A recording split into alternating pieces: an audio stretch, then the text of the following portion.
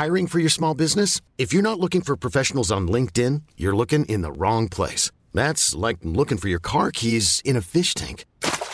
LinkedIn helps you hire professionals you can't find anywhere else, even those who aren't actively searching for a new job but might be open to the perfect role. In a given month, over 70% of LinkedIn users don't even visit other leading job sites. So start looking in the right place. With LinkedIn, you can hire professionals like a professional. Post your free job on linkedin.com/achieve today. You should celebrate yourself every day, but some days you should celebrate with jewelry. Whether you want to commemorate an unforgettable moment or just bring some added sparkle to your collection, Blue Nile can offer you expert guidance and a wide assortment of jewelry of the highest quality at the best price. Go to BlueNile.com today and experience the ease and convenience of shopping Blue Nile, the original online jeweler since 1999. That's BlueNile.com. BlueNile.com. One size fits all seemed like a good idea for clothes. Nice dress. It's a t-shirt. Until you tried it on.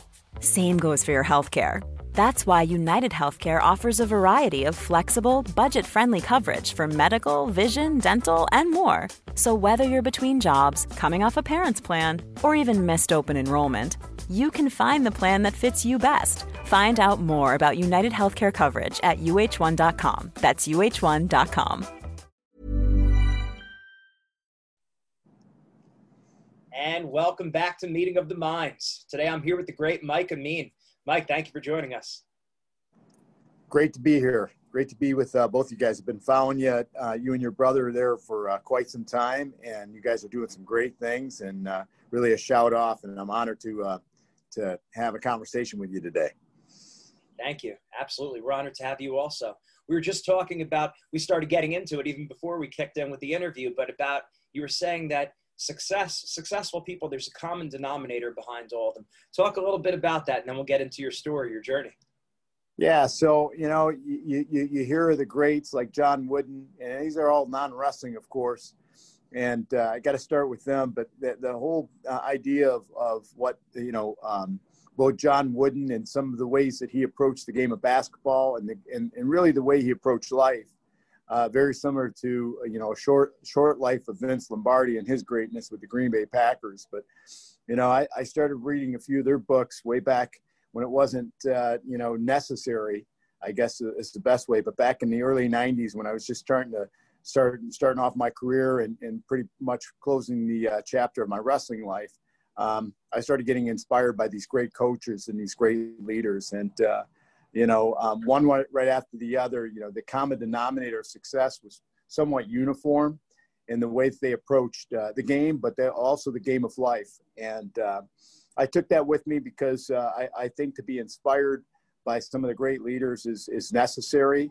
in order for you to obtain your goals and your dreams. And it all really starts with the thoughts and, you know, what you think about, as I always tell people, what you think about every day and what you wake up to is what you eventually become. So unfortunately, if you think you're a loser, you're going to end up a loser. But if you think you're a winner, yes, you're going to have some challenges and obstacles along the way.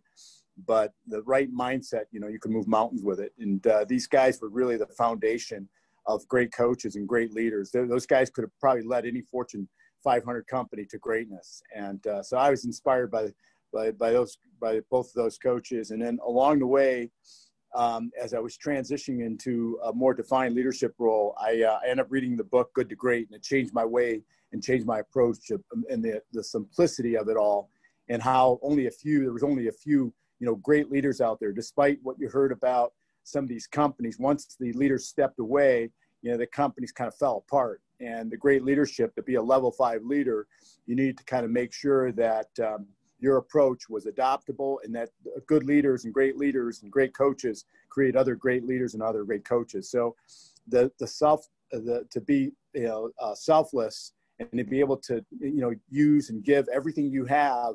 And we'll get to the wrestling part and how you can, you know, use that type of approach to kind of create greatness within your high school program or your college program.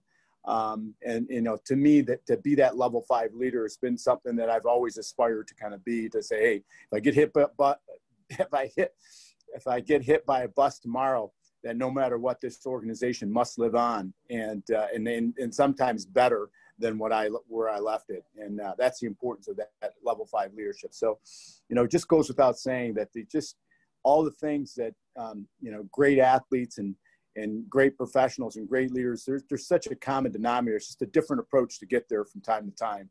But the idea of hard work, perseverance, and having, clearly defined goals with the right type of attitude and mindset, it's going to take you a long way. Oh, yeah. Those two leaders you brought up, the John Wooden and Vince Lombardi, I don't know if you remember it, the turn of the century, they did Sports Century for ESPN. They named them the number 1 and number 2 coaches of the 20th century. And I think Dan Gable was top 10 on the list also. Yeah, and we'll get to Dan Gable because he's another, phenomenal leader. And again, some of the things that he accomplished in the sport of wrestling, as I always say, that very few coaches, no matter what sport they coach, were able to do what he was able to do at Iowa. And he still continues to inspire people. And it looks like you talk about a devotion to wrestling. It's Dan Gable. He absolutely depicts that, and he's another guy that you really want to look up to and watch what he does. Not always as he says. Well, listen to what he says, but watch what he does and the way he approached, his mindset and the way he approached his wrestlers, and 100% belief in anybody he recruited. And even as I recall of being fortunate enough to have wrestled against him my senior year and bringing down Iowa after 17 years. That was a team effort, but I got to know him a little bit and actually had a few beers with him not too long ago at the one of our coaches, Dale Barr, got inducted to the Hall of Fame, and Dan was there and had a few beers and kind of picked his brain. Unbelievable what just the way he approached, wrestling. And I asked him just to real quick, what was his secret to like recruiting and that sort of thing. He said, he wanted to hear, the guys he was recruiting, they want to win a national championship their freshman year.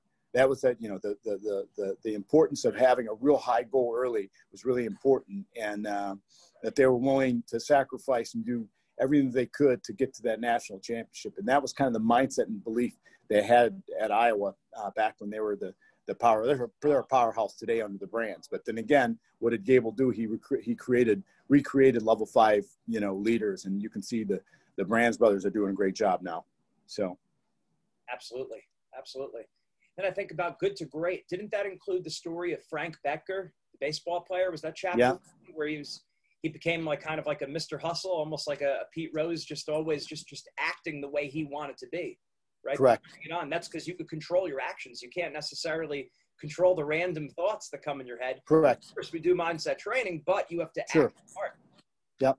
Yeah. You really do. And the importance of, you're taking your, it all begins with the mindset, right? And if you can conceive it, you can believe it. So you got to conceive, to believe, to achieve. But the achieve part's what's most difficult. Everybody wants to be a champion. Nobody wants to work for it, right? Everybody wants to be Michael Jordan. Nobody wants to practice like him. And obviously he's another just a phenom of the way he approached the game of basketball. It wasn't just talent.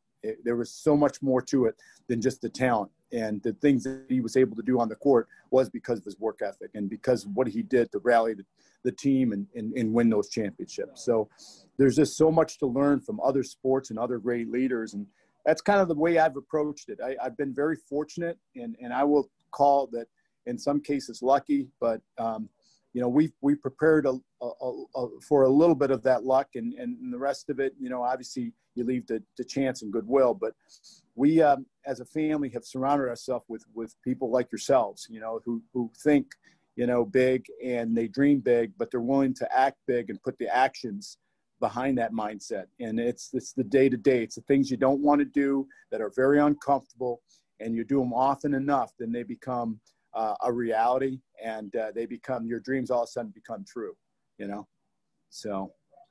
Absolutely.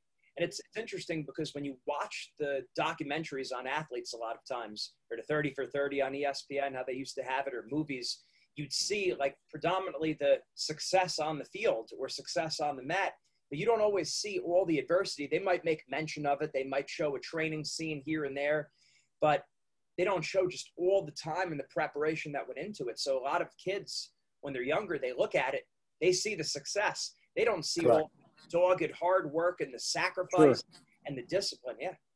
Yeah, I mean, and you start to interview these guys, and they start to show the vulnerability. I remember, hearing Jordan Burroughs on the Cave Talk podcast, and one of the real interesting things that I'm like that gave me tremendous respect for him was not about his wins. It's how he took his losses and how he handled his losses. And everybody, I always say, you're gonna, and I tell the boys that, and I tell Marissa, our daughter, that you're gonna get punched in the gut. It's not that you get punched in the gut and you get knocked down. It's how many times you get it punched in the gut, kind of like Rocky, and still, come up standing and swinging. So he showed his vulnerability, and he was able to kind of share with us the story after the 2016 Olympic Games and what happened on the cab ride home, and just to kind of bring everybody up to speed. But the first time around is all the paparazzi and unbelievable waiting for him at the California to Los Angeles airport, and got on to Jay Leno and got on to get some pretty much big time TV. And then the second time around, he's expected to win it, ends up not doing well, not having his best tournament. And that just goes to sometimes you can put in your all and sometimes not get the results you're looking for. And he says, he literally had to, nobody was at the airport. He ended up flying back to, I think, Omaha or something like that. And nobody was at the airport waiting for him with any signs. He actually had to get a cab ride home. And it just showed you, here's a great champion who really leads by example that everybody looks up to, who also got punched in the gut. And he was able to be resilient enough to still deal with it. And it humbled him. So everybody needs that.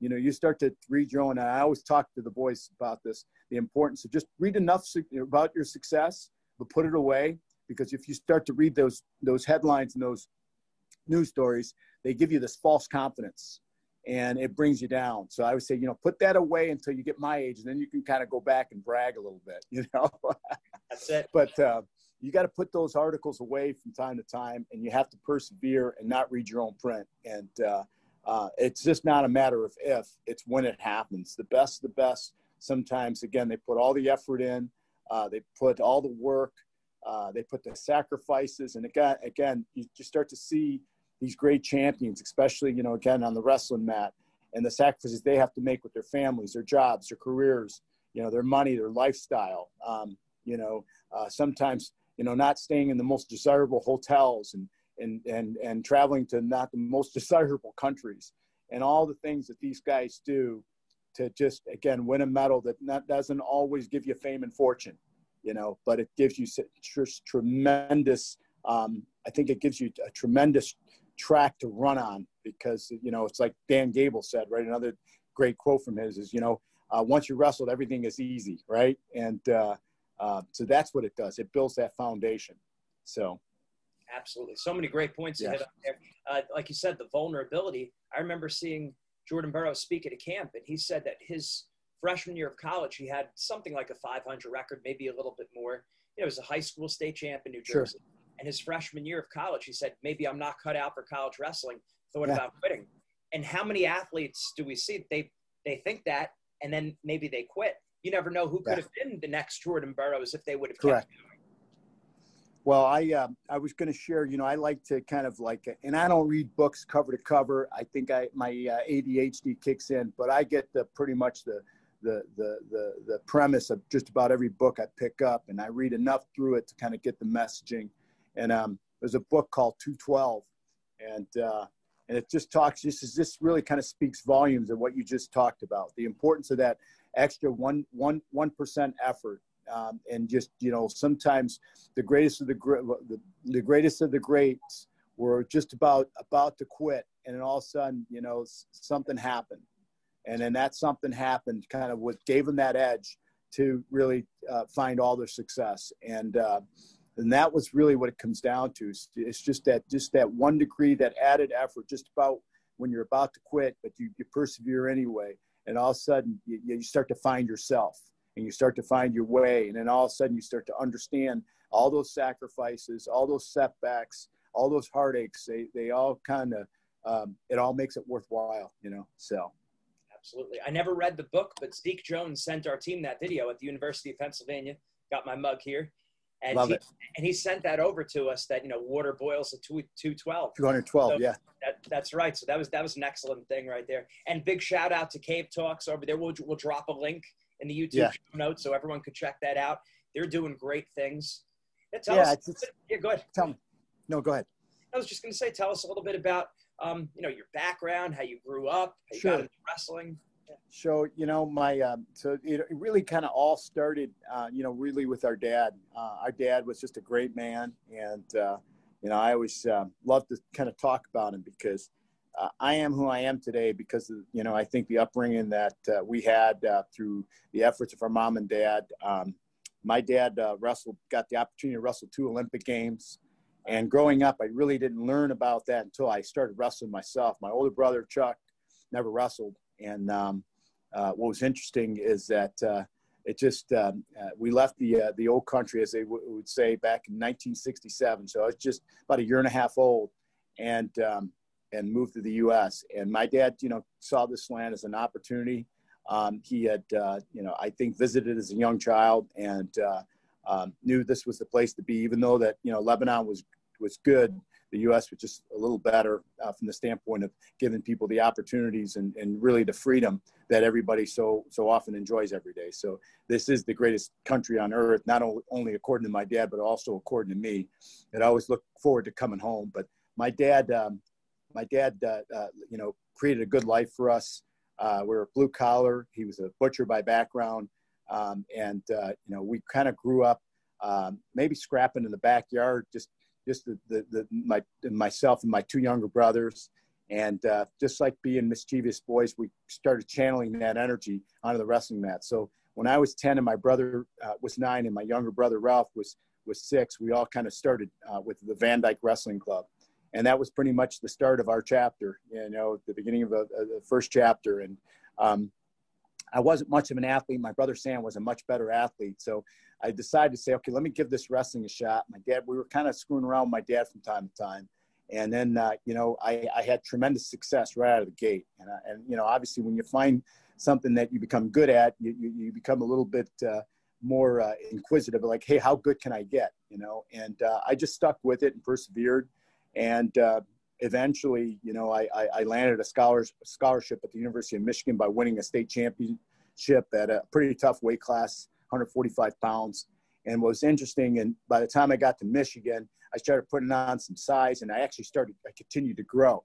So they recruited me to be the 150-pounder at Michigan, and I ended up not being able. I won my wrestle off as a true freshman against a pretty formidable opponent named Tony LaTorra, but I couldn't make that weight. So I moved up to 158, and I kind of went back and forth with that starter. But, you talk about a setback, but I went there, and it was a difficult school, and I don't think I was prepped the way from my study habits that I should have been.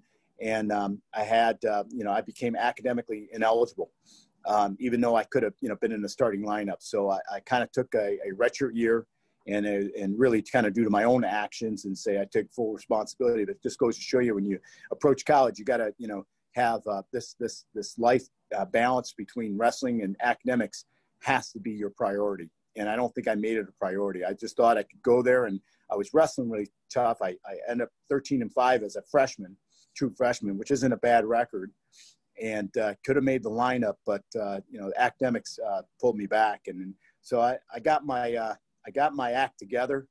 I had a good, long, hard talk with Steve Frazier, who just got done winning the Olympic gold medal.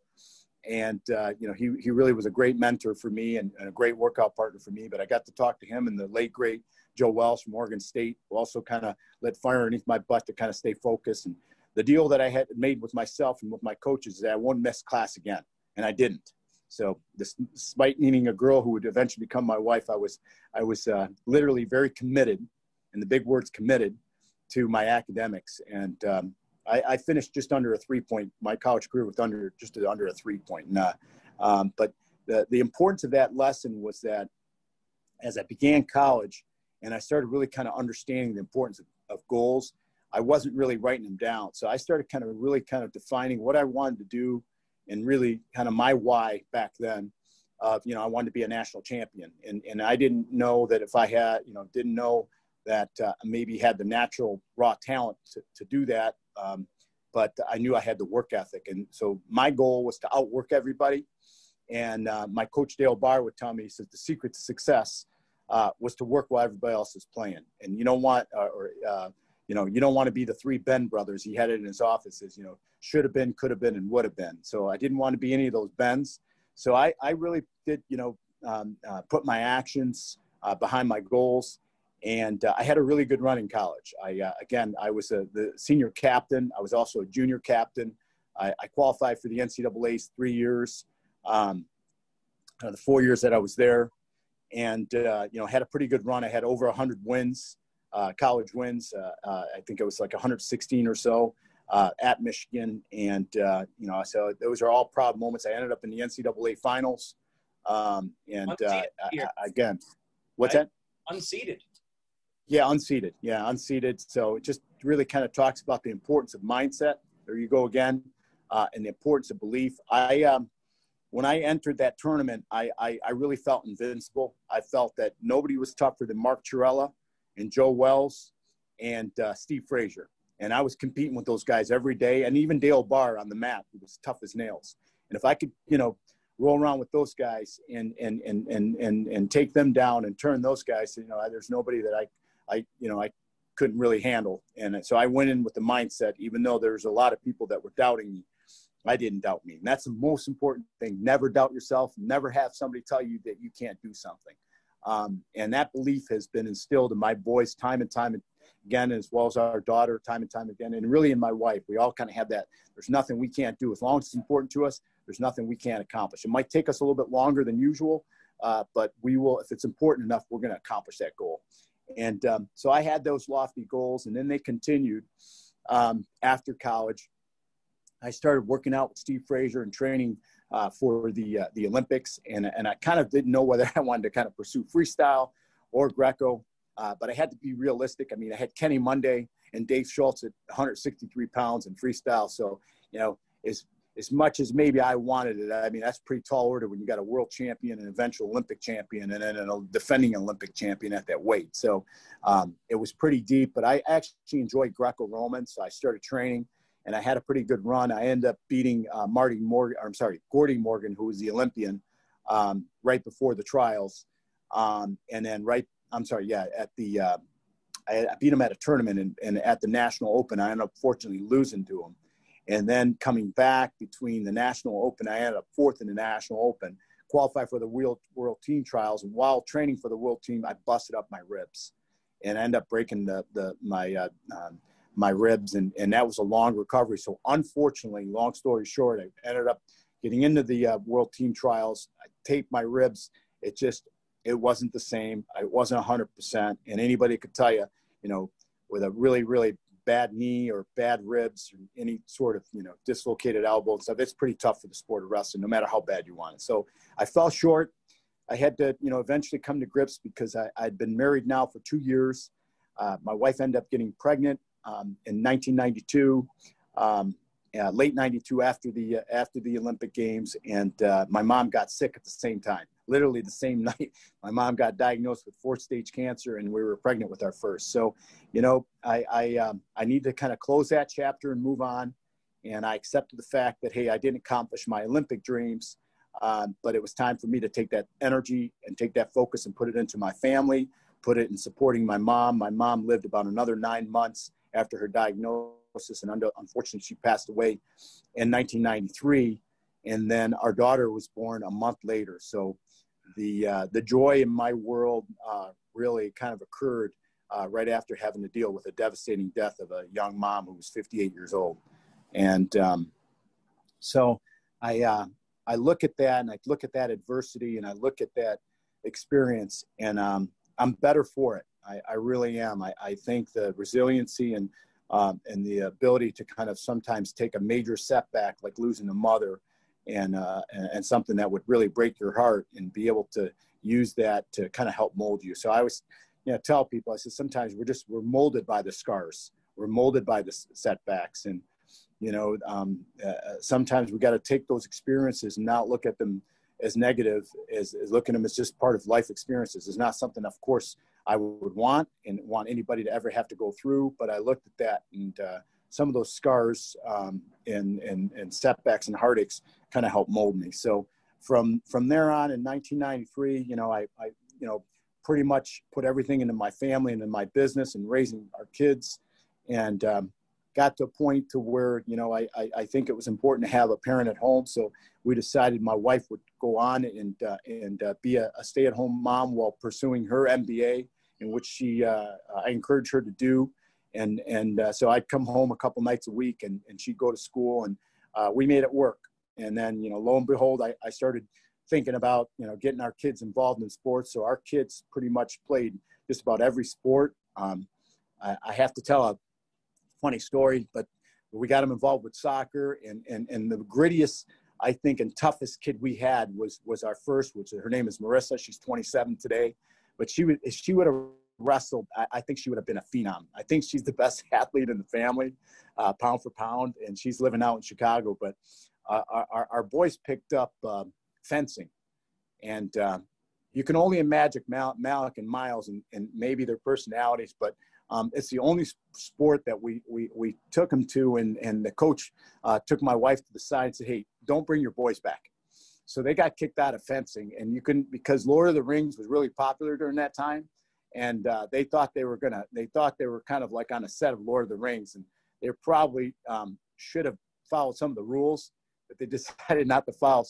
So they end up not pursuing fencing, but they pursued football, they pursued soccer, and I remember Mark Torella telling me that's important to, make sure your kids really enjoy sport, and don't worry about wrestling. Don't worry about getting them into it real early on. I know some guys, like John Smith, can start at 5 and become a world champ and become one of the best ever, but that doesn't always hold true for everybody. So I always my advice to people is make sure your kids are really good athletes. And that's kind of the advice Mark Torella gave me, and make sure that you just positive reinforcement. So kids stayed pretty athletic, including our daughter. She played travel soccer in her senior year of high school.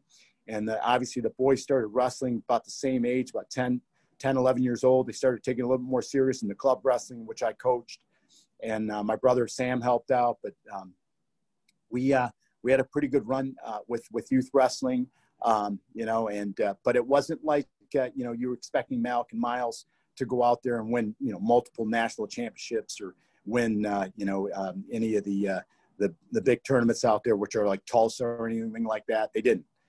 But they were good wrestlers, and they liked it, and they loved the sport. So it was really between wrestling and football, and even basketball they liked playing. And I said, well, look at me. This is what you have to look forward to. You're not going to be 270 and 6'3". So football is going to be a tall order. And unfortunately, as good as, you are on the basketball court, when it comes to that, you probably need a little more height and kind of need a little bit more skill set. But at some point, if you want to compete in college at any of these sports, and that's kind of conversation I had with both of them, you got to kind of see where what you're going to be really good at and what you're going to be very competitive. So they both decided on their own, without me forcing it, that they were going to wrestle. And what's interesting is Malik was a little over a 500 wrestler as an 8th grader. He was 4th in the state, kid state. And so he wasn't even a state champ, but he lit it up freshman year. He went on and became all-state, took 5th in the state, ranked number 2, pretty much the second half of the season, and at 112 pounds. And then, Miles was really right behind him as an 8th grader. And then, the rest is history. Miles, I think Malik was in the finals 3 times. He was a finalist and a state champ and a state champ, nationally ranked, did pretty good in some national tournaments. Miles followed suit by becoming a 3rd as I think sophomore, and a 2-time state champ, and then both those guys got recruited to a lot of D1 colleges. We did take some visits to various colleges, and they both pretty much had settled on Michigan because I think they got to have a great recruiting trip there. Again, without me forcing their hand, they had a great experience on campus. They had both Malik had visited Ohio State and has tremendous respect for Coach Ryan, what he's done, but I think it was a little too far from home. And, at the end of the day, he's kind of more of a homebody. Miles was less of a homebody, but really kind of wanted to evaluate his options. But we went out to Arizona State. We went out to Rutgers, all great programs, all great people, great guys and coaches. We went out to Purdue, Indiana, Northwestern. So he took like 4 or 5 recruiting trips. And then again, he decided on Michigan. And I wanted to make sure that he wasn't going there because of me or because of his brother. And I think that had something to do with it without him coming out and saying it. I think that legacy was important, but I don't think it was the only factor. But he made his own decision to land there. And then, you know, they had a really good run. And I look at those experiences, not only for them, but the community. And when I say, when you walk out there, you're not just wrestling for yourself. I know that you ultimately determine the result, but, you know, you're carrying your family name, you're carrying the university, all the fans, and you're pretty much your entire community, your high school. You know, that's what you're carrying out there. So you got to make sure you conduct yourself, you know, the way you should conduct yourself with respect and respecting your opponents, not fearing them, but definitely respecting your opponents. I don't like the antics. I just say, if you lose, it's okay to hate to lose. You know, there's nothing wrong with hating losing more than you like winning, but get it out, you know, walk out. If you have to walk outside and get out of the arena, get out of the arena, get out of there, you know, and, but don't go out there and really kind of, again, because you're representing your family and your community, you know, you gotta be professional about it. And a lot of people will point to a lot of guys who didn't handle that right. And you don't want to be one of those guys, you know? And so, you know, it's just, we've had such a great experience. And again, you know, I haven't been able to witness a national championship, you know, with Miles coming close, and then, you know, and Malik wanting to be an All-American and him not achieving his goals.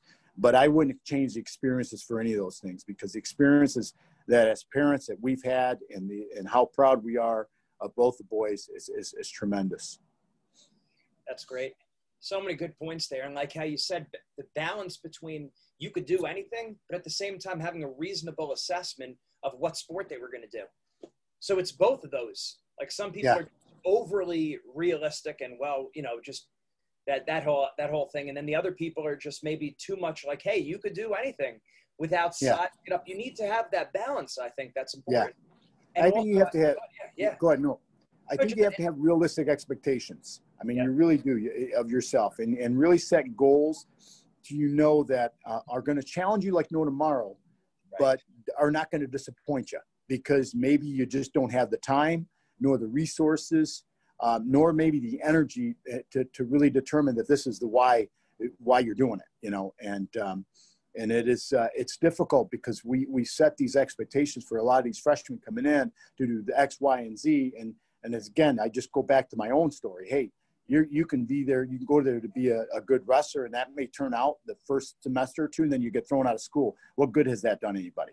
So it's you know, a lot of these kids, unfortunately, are not set the right expectations of what, you know, this work-life balance of what you have to do to get prepared for college. And then working with you guys and the importance of being able to manage the schedule, manage your mindset. So when you're wrestling, you're wrestling. But when you're not wrestling, you should be turning that off and turning on your academics. And then the same thing with your social life. Hey, you don't constantly talk about wrestling in your social life. You got to kind of find a way to separate that.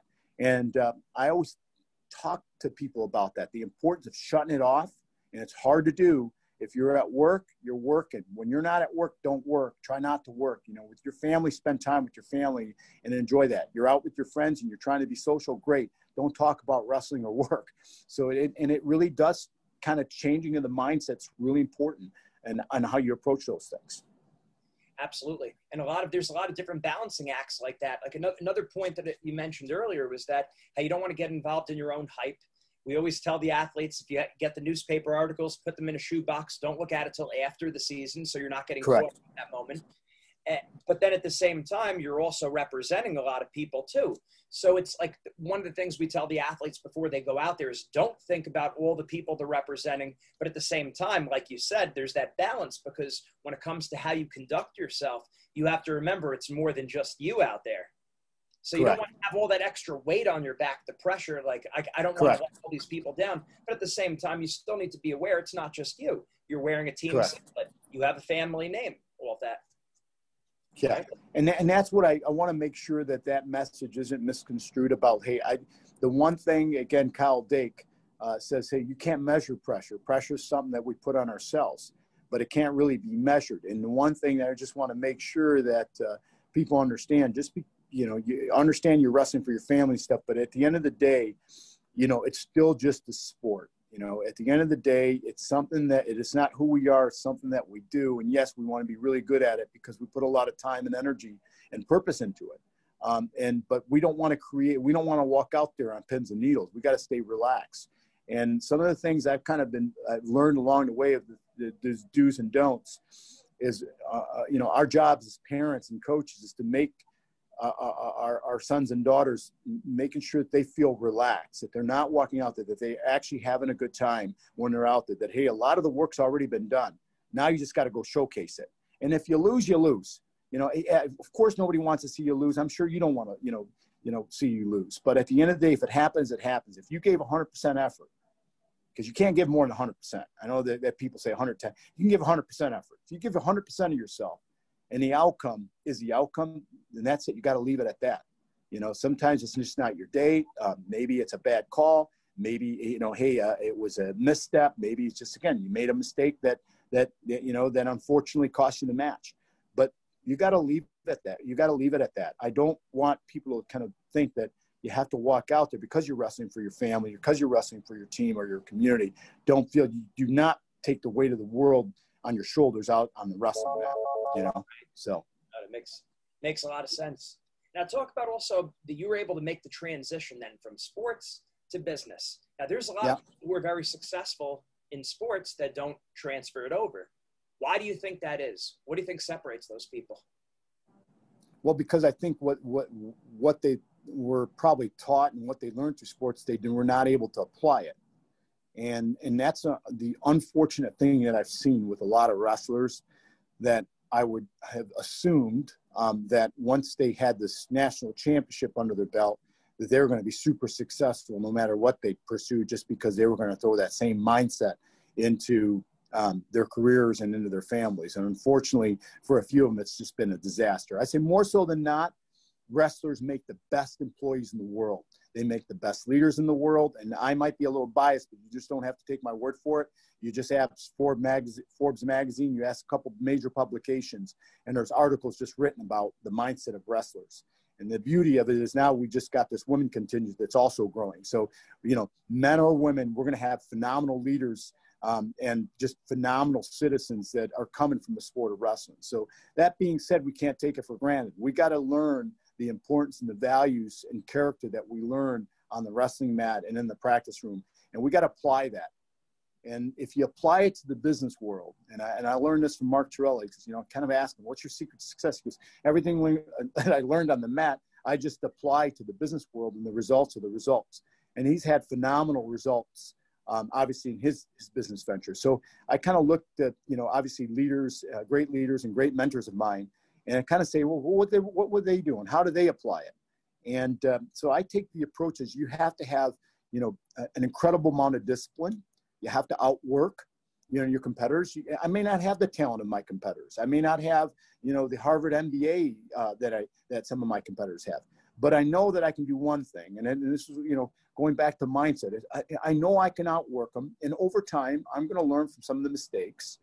And then over time, I'm going to learn a lot about myself. And yes, along the way, I'm going to learn some things, and I'm going to educate. And that knowledge is going to be power. And at some point, I'm going to set the bar, so high, it's going to challenge me. But if it's something that's important to me, why can't I do it? Why can't I be the best? So I've had a lot of, fortunately, and I'll call a little bit of a luck, but I think I prepared for that luck. But, over the years, I've surrounded myself with really good people. I've always had a really good management team around me, and against the whole opinion, or the whole idea of good to great, and make sure that, you surround yourself with people, get the right people on the bus, get the wrong people off the bus. The people who have poor attitudes, who have poor ethics, get rid of them. Take them out of your organization, take them off your team. I don't care how many Fargo championships they won. They could destroy the culture. They can destroy your team. So culture is really important to me. And having people who have a positive outlook, who are just good people with good character and good values, is important to any organization, despite the talents that they may bring to the table. That's important, but can't just recruit to talent. We've got to do more than that. So my approach has always been, obviously work really hard.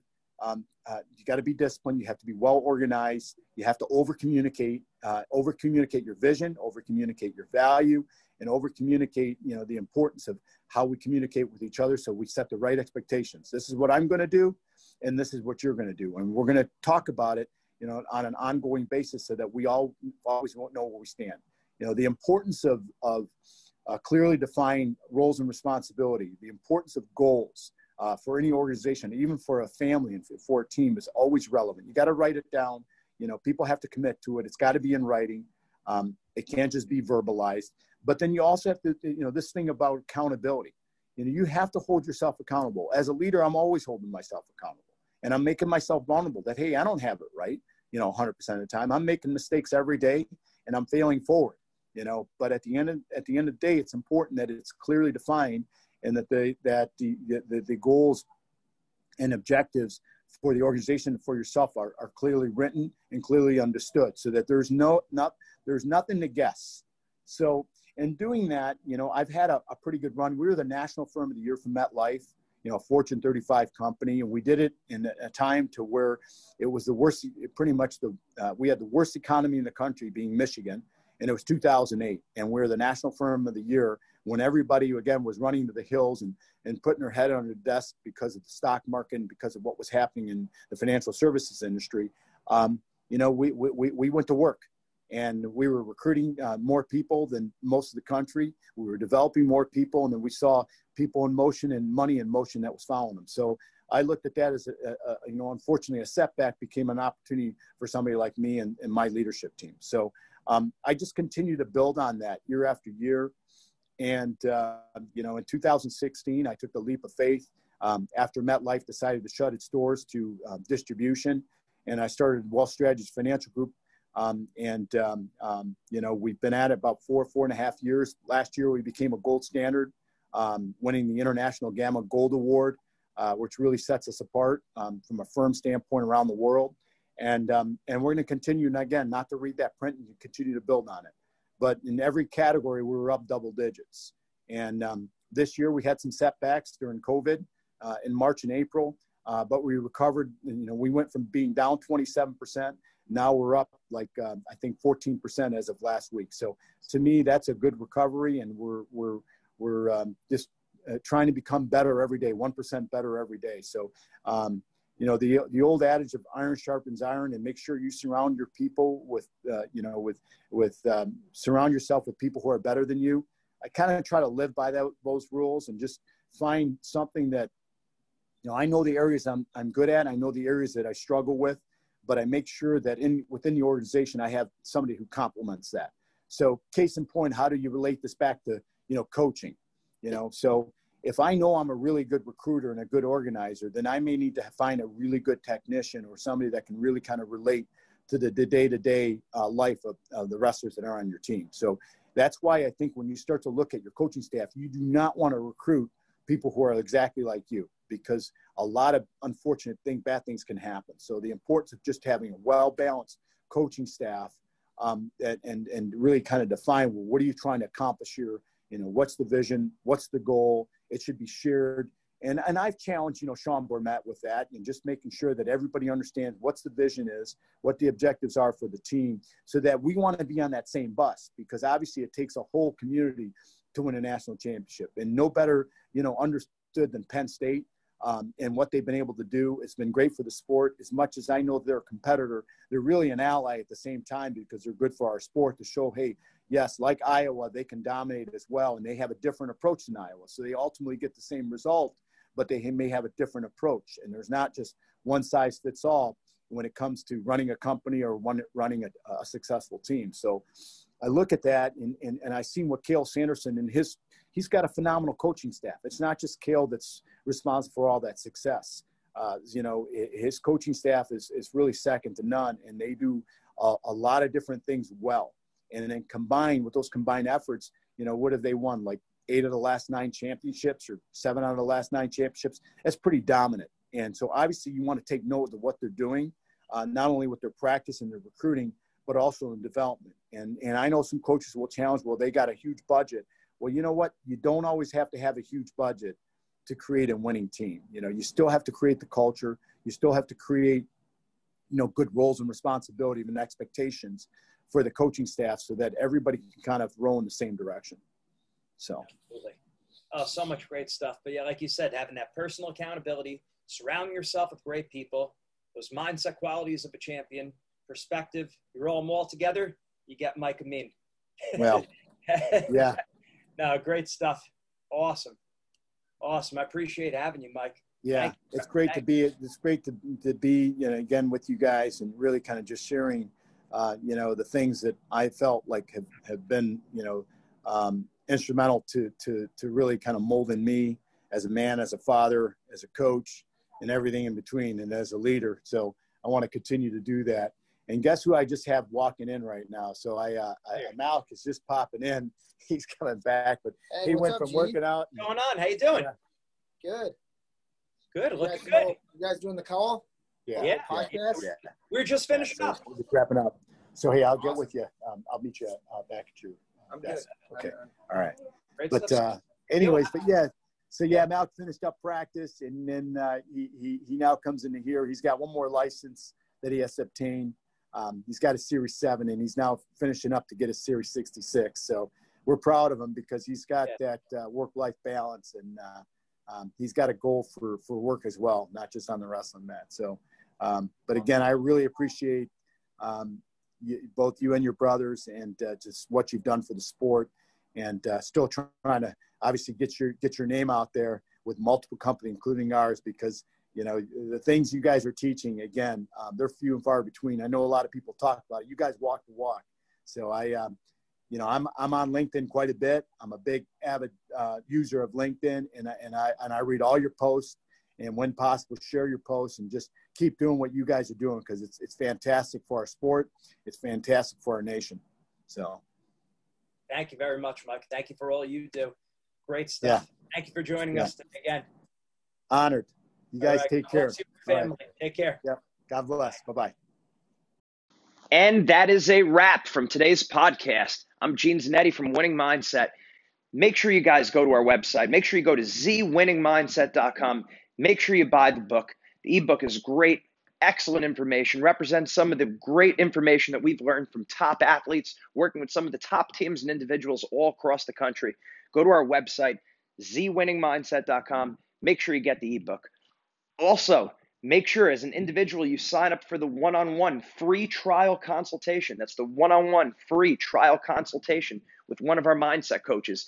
The best results always come from one-on-one attention, whether it's strength training, whether it's technique, or whether it's mindset. One-on-one is always the best. Thanks for staying with us. Make sure you join us next time for the next episode. Mindset makes the difference. Have a great day.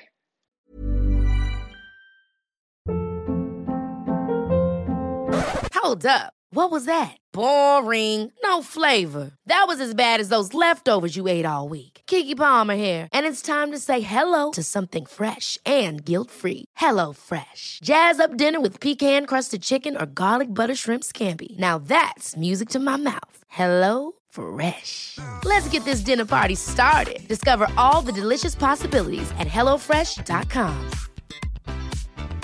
Hi, I'm Daniel, founder of Pretty Litter. Did you know cats tend to hide symptoms of sickness and pain? I learned this the hard way after losing my cat, Gingy. So I created Pretty Litter, a health monitoring litter that helps detect early signs of illness by changing colors, saving you money and potentially your cat's life. Pretty Litter is veterinarian developed, and it's the easiest way to keep tabs on your fur baby's health right at home. Go to prettylitter.com and use code ACAST for 20% off your first order and a free cat toy. Terms and conditions apply. See site for details. Imagine the softest sheets you've ever felt. Now imagine them getting even softer over time. That's what you'll feel with Boll & Branch's organic cotton sheets. In a recent customer survey, 96% replied that Boll & Branch sheets get softer with every wash. Start getting your best night's sleep in these sheets that get softer and softer for years to come. Try their sheets with a 30-night guarantee. Plus, get 15% off your first order at bollandbranch.com. Code BUTTERY. Exclusions apply. See site for details.